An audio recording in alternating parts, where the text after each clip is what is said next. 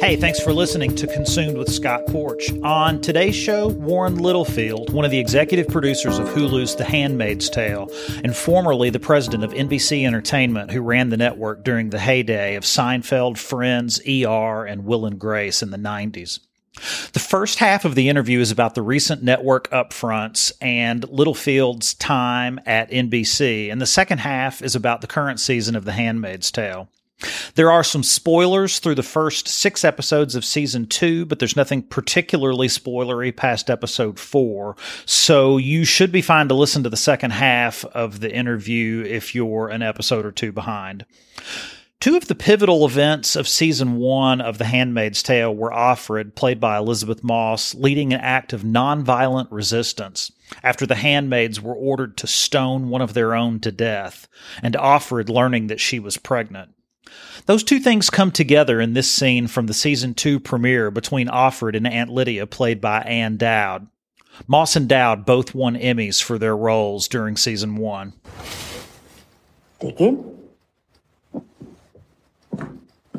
You're eating for 2. I'm not hungry.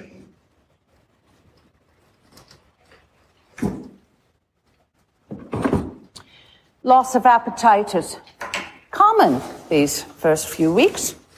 You just have to make an effort.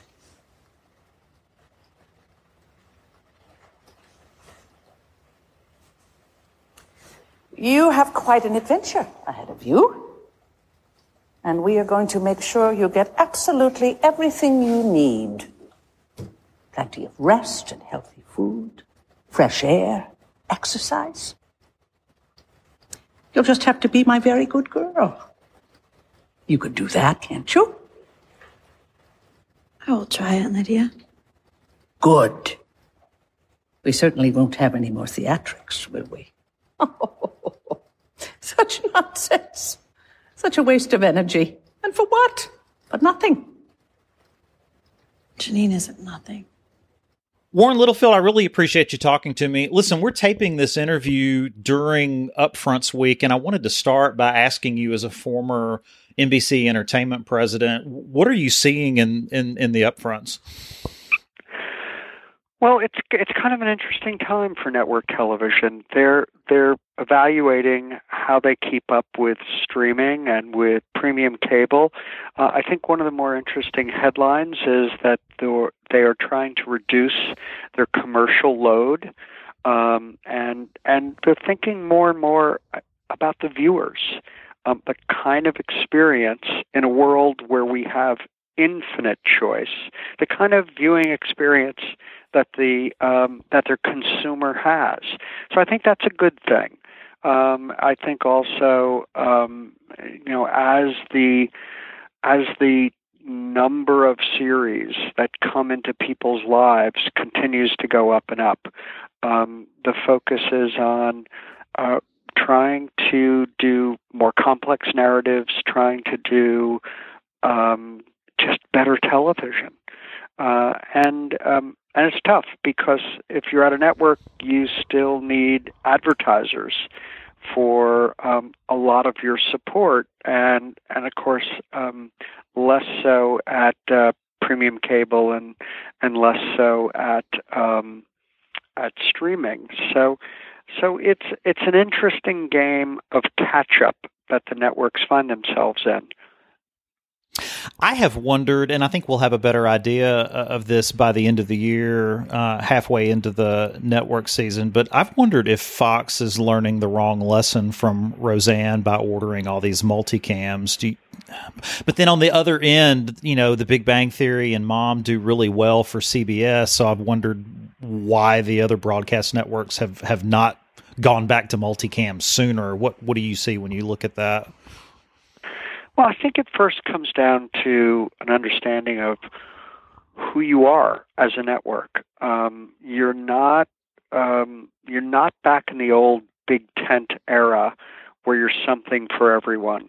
You really want to try and strategically carve out your identity. CBS historically has done that. They've had a sense that they appeal to a little older audience. They don't have to have all their support in the major cities. They've traditionally had a lot of support in what we would call C&D counties. They've had a very good sense that the multicam comedy and the procedural drama, and then also a couple of strong reality choices, that's a good mix for them. And they've been consistent and delivered on that. And so I think for Fox, the question is more, so who are we? Now, we know for decades part of who they are is they're the guys who deliver the animated Simpsons and the shows that go with Simpsons on Sunday night. And that's an institution, a very, very successful one. But Fox historically has been a little younger, a little edgier, and so I think I think it's interesting to see where they're reaching to go in terms of the identification that they want with audience. The one thing about the multicam comedy is they're a lot cheaper than a single cam comedy. So the risk and reward is a much better equation. That is interesting. So that might explain Fox in a transitional year.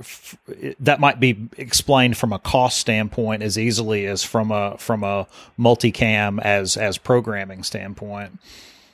Well, I think it's a factor. As you do have a limited amount of money for what you're able to do over the course of the broadcast year, and you can get a number of more at-bats with new multicam comedies than you can with the single.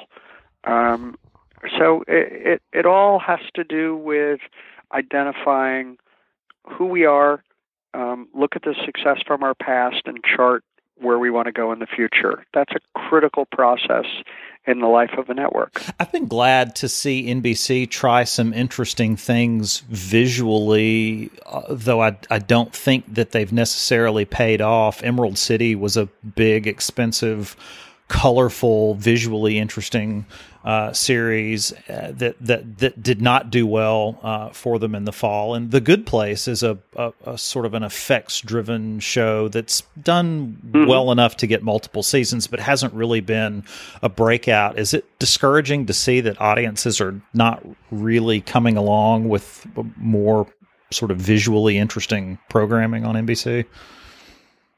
Well, look, I think you have to constantly test where they'll go. And it's very important to fail. It's very important to put out there, let's go back to Stephen Bochco's Cop Rock, right? And that was on ABC. You had the master of television drama, of brilliant procedural drama, taking a shot on a procedural show / musical, and the audience rejected it soundly. But I think it's really important to push the envelope and see where the audience might go, and that's different, I think, with cable versus cable and streaming versus network. They tend to not be quite so innovative on the network side, and you also, success is defined in with needing a lot more eyeballs when you're on the network side. But experimentation tells us what the audience has an appetite for, and so I think that's critically a part of what we do. And I think NBC has tried things like that in the past. Did you order the Gulliver's Travels with Ted Danson, or was that after you? Yeah, no, that was me. Yeah. I mean, I think that's a really similar swing to Emerald City. If you back up a decade or so and see what was out of the box at that time, I think that was pretty out of the box. I think so, and that was probably closer to 20 years ago. But was it that long? Oh, no. Yeah, but scary for me, Scott. My gosh! But that notion of doing long-form events was part of the network diet, and we kind of expanded what those events might be. But it was brilliantly done, and the audience responded wholeheartedly on a May air date about 20 years ago. So again, you don't know unless you take the big swings, and that can end up being a building block of who you are as you move forward. Has there been a change in the way comedies in particular are developed now, where shows are finding themselves much faster? I look at something like Seinfeld or Parks and Recreation, that were not really very good shows their first seasons and got almost miraculously better in their second seasons. And you look at Cheers, that was, famously one of the lowest rated shows on TV its first season. But the lowest rated, not the close, lowest rated, yeah. The absolute. On all of network television, there were only 3 networks at the time, but it was the lowest rated show on network television. But I look at a bunch of shows today like Santa Clarita Diet and One Day at a Time on Netflix and The Good Place on NBC, and basically all of those family comedies on ABC. And I see a bunch of shows that knew exactly what they were from the first couple of episodes. Has something changed in the way comedies are developed, or am I more cherry-picking examples of things that might not have been the case even? Yeah, I don't think it's a change in the process. I think every once in a blue moon, once in a decade, you have a creator, a showrunner who just knows where that show wants to live. And they go out there and they make the pilot, and it's actualized. It magically comes together, and you see it, you get it, and then they continue to execute it. Golden Girls was a case. Susan Harris wrote that pilot script. The casting was just 50-plus female all-stars. It was outstanding group of actresses to choose from. They went on stage, and it was just, they hit it out of the park. And I sat there the night of the taping, and I just said, "This is a hit. This is a hit." Hopefully the cameras were working, because what I saw on stage was spectacular. And then with Susan Harris guiding it, but not the day-to-day showrunner even. But they hired outstanding people, and they never missed a beat. It just continued to excel. And I think it's just showrunners. I think a more contemporary reference is probably Modern Family and Blackish have known early on just where they lived and what they were doing, and has had that kind of consistency. But it's rare. A lot of times you struggle to find it. With Seinfeld, Jerry and Larry, they didn't know what they were doing. They hadn't done it before.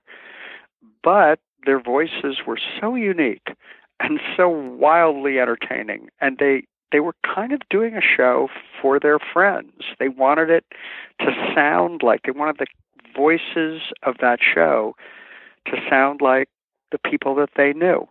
And lo and behold... So was the development conversation between the first season and the second season about stop looking at what's on TV and start doing your thing? Was that the tone of the... It was really... with Seinfeld, we did a pilot, then we did 4 episodes, and then from 4 we went to 13. And so it was a very slow stutter start.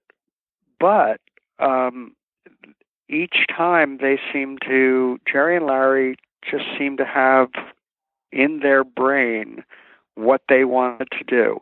Now, there were discussions about, hey, maybe if you had a story that might be a little better, and famously from the Chinese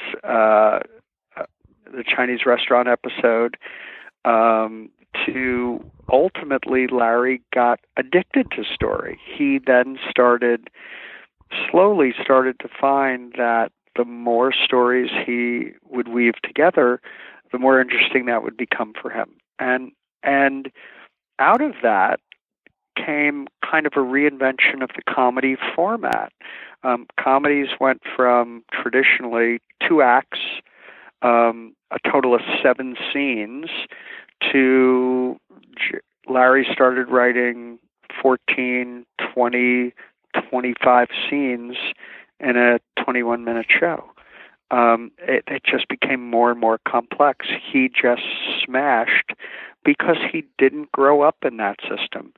He just smashed it and said, this is what will work for me. So that's innovation. And I think that certainly didn't come from us.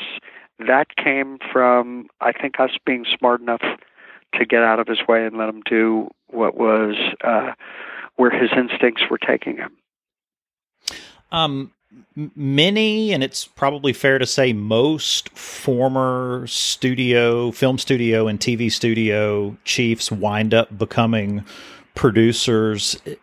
Would you say that is more on the pure creative part, that you know what good TV is, or more on the cynical part that you know how to make a TV show find an audience? Or maybe those are the same thing. I don't think no, they're the same thing. I think they're different skill sets. Yeah. Look, I think that if you've had years at a network, your antenna's pretty good for understanding what do they need, and perhaps what are they missing. And I think that analysis, Fred Silverman was always brilliant at that.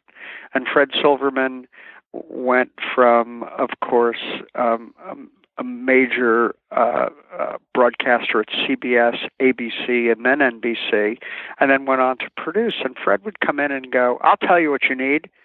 On Wednesday night, what you're missing is that, and you'd listen to him, and you'd go, I think he's right. And then he'd say, so here's what we're going to do. We're going to do Matlock. We're going to do In the Heat of the Night, whatever that pitch was. And so the analysis is part of the equation. The other half of it is, of course, what's the inspiration? What's the idea? Who's going to execute it? What do you want to say? What is the show really about? And then can you execute it? And so sometimes uniquely there are people who can walk in with all those skill sets, and that makes the job of the buyer, the broadcaster, a lot easier. But that's unique. That doesn't happen a lot. You are an executive producer on Fargo, and you said in an interview with The Hollywood Reporter in August that it wasn't clear if or when there would be another season of the show. Has anything changed since then? Yes. We are planning season 4 for Fargo. Okay. That we probably will start prepping that in a year. So it's got a long lead time, but we need winter for Fargo. And then fall of 2019, we'll go somewhere cold and make it. So is Noah Hawley going into the writer's room soon on that? Or the season? He's doing a feature this summer. And when he finishes shooting the feature, then his creative task is to sit down and write the first hour of Fargo. He has a location and a year in his brain, and he's rumbling and playing with the characters, and he'll write that first hour, and then we'll put the writer's room together, which is usually quite small, and then start breaking stories and get scripts. We generally with Fargo have most of the scripts written before we go into production. Well, that's great to hear. Yeah, it's coming. It's our partners at MGM and FX have been wonderful. They're like, Fargo's a fine wine, and whenever we can get another one, we'll take it. So Fargo 4 would then be available for 2020. And Handmaids also shoots in the winter, right? Yes, Handmaids shoots in the fall. We'll go back into production for year 3. We'll start shooting the 1st of October. And so we get a little bit of the color and the beauty of fall in New England. We shoot it, of course, in Toronto. And then it fairly quickly gets pretty chilly. And then we're there for the winter and into the spring, because with Handmaid's Tale we do 13 episodes. So this season, I think last season was 10, right? This season will be 13. This year is 13. Where did you shoot the colonies? I was curious whether that was somewhere around Toronto or if you had to actually have a second unit in a completely different area for that. We're about an hour for the colonies, about an hour outside of Toronto. I'll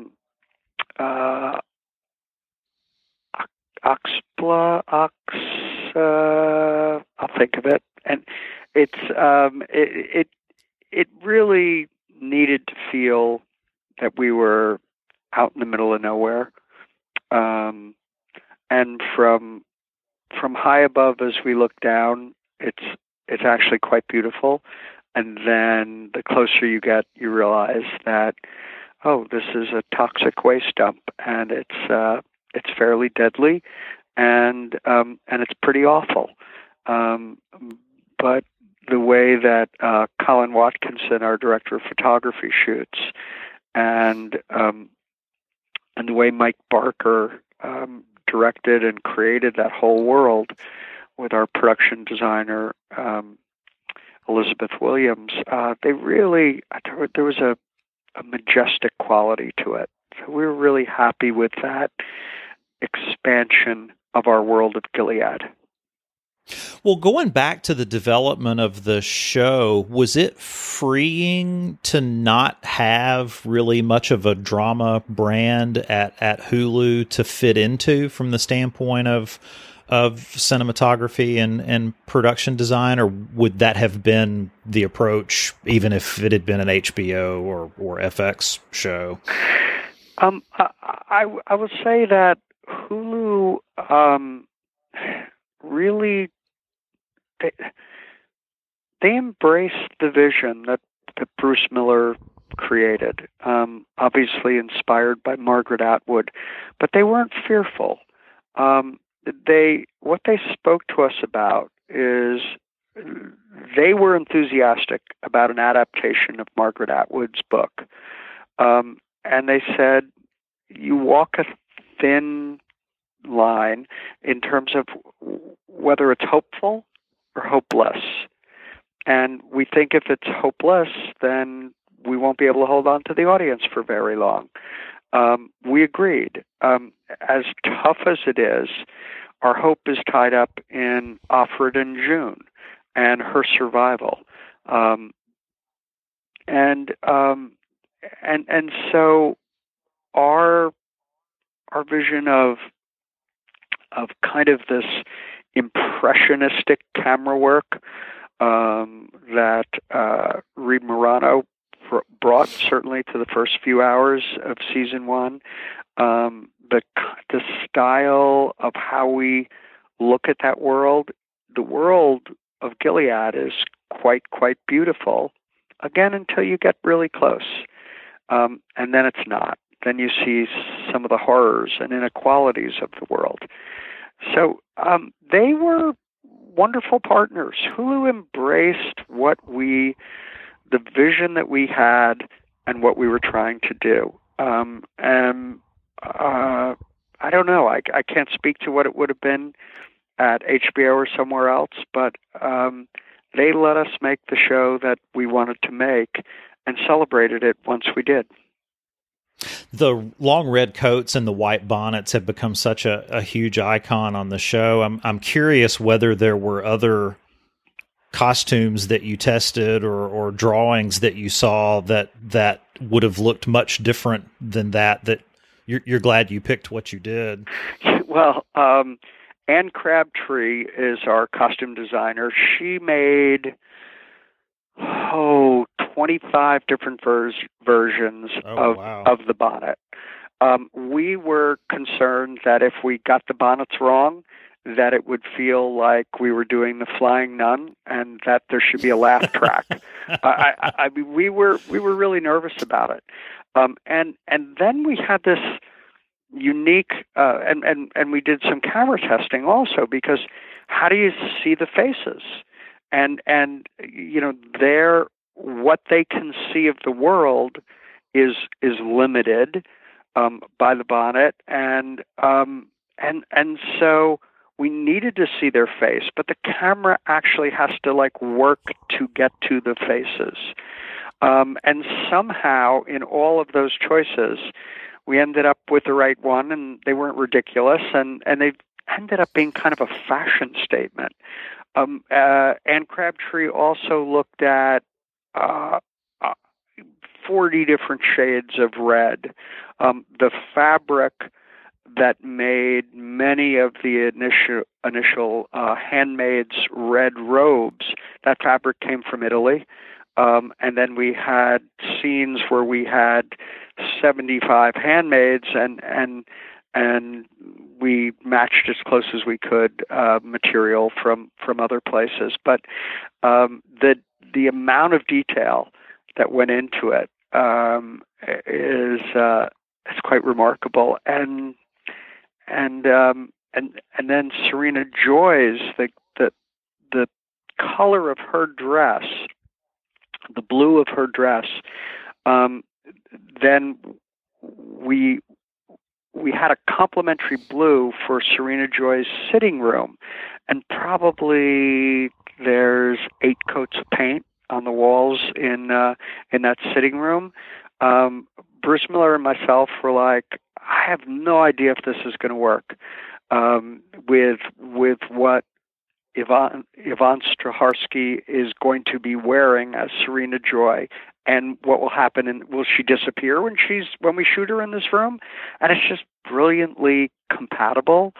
It's just unbelievable design aesthetics and artists who absolutely knew just what they wanted.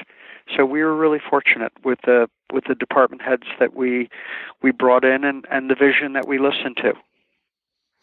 Hearing you talk about the costumes reminds me of a great joke I heard last year about the series. Have you heard what Mike Pence's main criticism of the series is? Oh no. The red was a little bit off.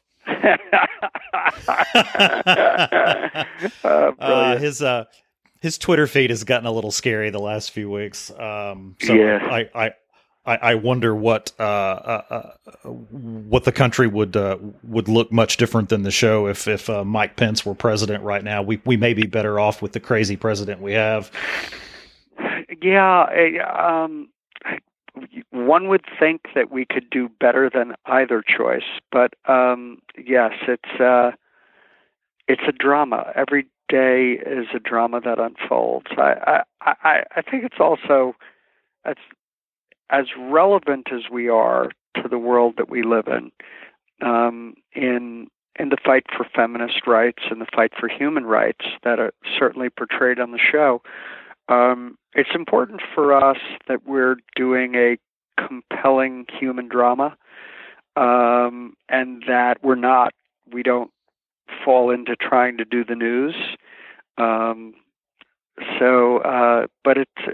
we certainly have been a part of the discussion, and our handmaids our handmaids' dresses have been used in forms of protest, not only all over the United States, but in places all over the world. It's incredible to see. One criticism of season 2 that I had seen before I started watching season 2, and I think was maybe over prepared for and didn't really agree with, is that it's relentlessly bleak. I have not necessarily seen that, but Alison Herman, the TV critic for The Ringer, made what I thought has been a comment that I've seen a few times. She said that season 2 has been, quote, mired in a dire situation that's increasingly difficult to watch. I mean, do you think that she's right and that's the idea, or that you're going to a place that she hasn't seen yet? Well, or that she's just outright wrong, that it just hasn't been as bleak as I think what some of the criticism has been of season 2. I think what's filtering in is that what's settling into this country is the reality that Trump is here longer than a lot of people expected. That's bleak. That is hopeless. That's tough to stomach. So, Offred, June. I am nodding my head like a trained donkey right now. I absolutely agree with that. Yeah. So, Offred and June's imprisonment also is there's no easy solution. It's becoming more complex for her, and yes, it's dark. It's always dark. But again, I think that when you get through, and hopefully what audiences will feel as they navigate through the entire season, is they'll feel hope, they'll feel a lot of character surprises, and feel like there's a reason to continue on. But yeah, I think there is some bleeding of the hopelessness that we experience in everyday life that bleeds over into a show that certainly thematically plays with some of those issues. But I feel we stay on the right side of it. That we do give the audience a reason to continue to stay with Offred, and June, and follow that journey, because there's many developments to come. Season 1 ends where the book did, and so you were able to start season 2 with no preconceived story that you needed to track or make decisions about. How soon did you start talking about what would come next? We really, in the first, when we were shooting the first season, we began our discussions about season 2. There were also places in season 1 where mostly the narrative came from the book, but there were occasionally we would go off away from the book, and it was interesting to us that online they didn't jump up and hold us accountable to that. So the audience seemed to be comfortable with where we were going. No one was a bigger champion for it's okay to leave the book behind than Margaret Atwood. And I think her vision always looms over us in the best possible way. We're always paying attention to the world that she created, but we must move on because we burnt through a lot of that narrative in season 1. And things change for these characters. Offred is pregnant as we go into season 2. So we're dealing with the theme of motherhood. Her child, Hannah, as well as her unborn child that she's carrying. And we're also dealing with the theme of Gilead is within us. And so even when Offred is on the run, even when we have characters in Little America up in Toronto, Luke and Moira, who have found freedom, Gilead still is there. It's still hanging there, it's inside of them, it's a part of them. And so that becomes also an important thematic for us to explore. Those are new from Margaret's book, but you don't come to those themes and you don't get to explore that material without all the groundwork that Margaret has laid. You have widened into the history and geographically into the world. Season 2. Does your development brain say that's something you're supposed to do in season 2, or is that something? And I see a lot of other shows, do that successfully as the show goes on. Is there some particular hook to that, or is that just where it felt like the next place to go? Yeah, I think it's my producing brain. And what it says is, don't disappoint the audience and give them something that they've already had. Again, it's the difference, I think, also between a lot of network television and cable streaming is that you don't want to. Part of the satisfaction in a procedural is you're delivering a lot of the kind of vitamins and minerals of what makes up that procedural drama each and every week. You're continuing that, variations of that theme. And I think in a show like Handmaid's Tale, we want to move forward. There's the assumption that the audience has really wrestled with this content, that they have followed it closely, that they understand it. So the narrative is complex, the character development's complex, and we don't want to duplicate where we've been. So we push ourselves forward. We push to change, to move things, because we can and we think we should. And we think that in award-winning television, that's what you get to do today. And the audience gobbles that up. Now, we may burn through story and characters faster than some other shows might, but that's okay. We embrace the challenge of trying to keep the audience on their toes and not duplicate where we've been before. Are you widening a story Bible beyond what you need as you go forward, or are you only making decisions that you need to make one episode at a time? Oh no, there's a map for there's a map that we're currently working on for season 3, and you lay out the entire season and where you want to go, what the themes are, where you want to go, and then that filters down into specific episodes. And there's always story material that you simply can't get to. Once you start focusing on what makes up an episode that fulfills that thematic for the season and the goal of where you want to go, we always find there's cards up in the writer's room, there's additional things on the whiteboards, and you go, just didn't get to that. And that's all part of the fun and part of the process.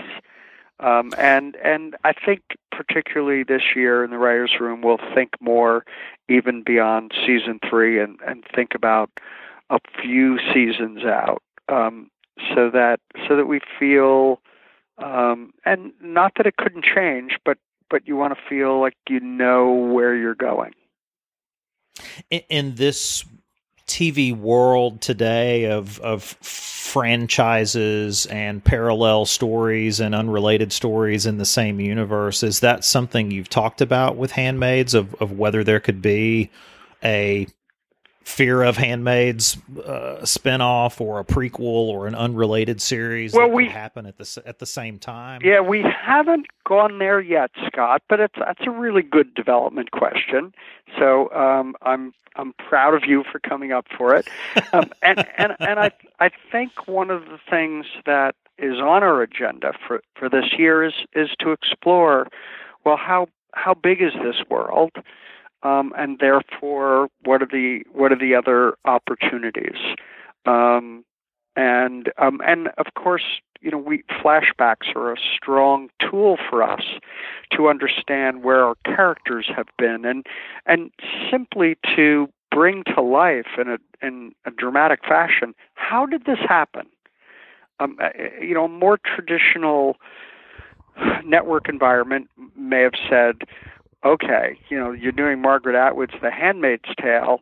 Well, the first 2 episodes, you have to show the audience, how did we get from America to Gilead? How did that happen? And instead, that's not what we did at all. But slowly, particularly in season 2, we see some of the things that fueled that change. So there's a lot more to explore, and I think this summer in the writers' room it will be an opportunity to look at those opportunities. The stuff with Serena Joy has been fascinating. This interview will post, I think, right after episode 6 has aired. So we'll be through the part about Serena Joy going to the protest or going and having her book protested. What do we know about their lives, about Fred and Serena? What was her book about? What was she an academic? What do we know? Yeah, about Serena? she was an academic, and Fred recognizes how powerful a partner he has when she is in front of people to speak, and so episode 6 really shows her influence, her value in the creation of Gilead. Season 2 is a spectacular year for Yvonne, and not to say that Lizzie or Ann Dowd or any of our other actors take a back seat, but what happens to her as a character? And the dynamics, it really is exciting to see what she gets to play this year. I'm hoping that she gets the Klieg light that she deserves, because it's a spectacular season for her. Are you expecting to see a more aggressive campaign around her this season? I certainly hope so. I think she deserves it. Well, I really appreciate you talking to me. I'm loving the season and looking forward to seeing the rest of it. Well, thank you. I really appreciate your support, and cheers to you, my friend.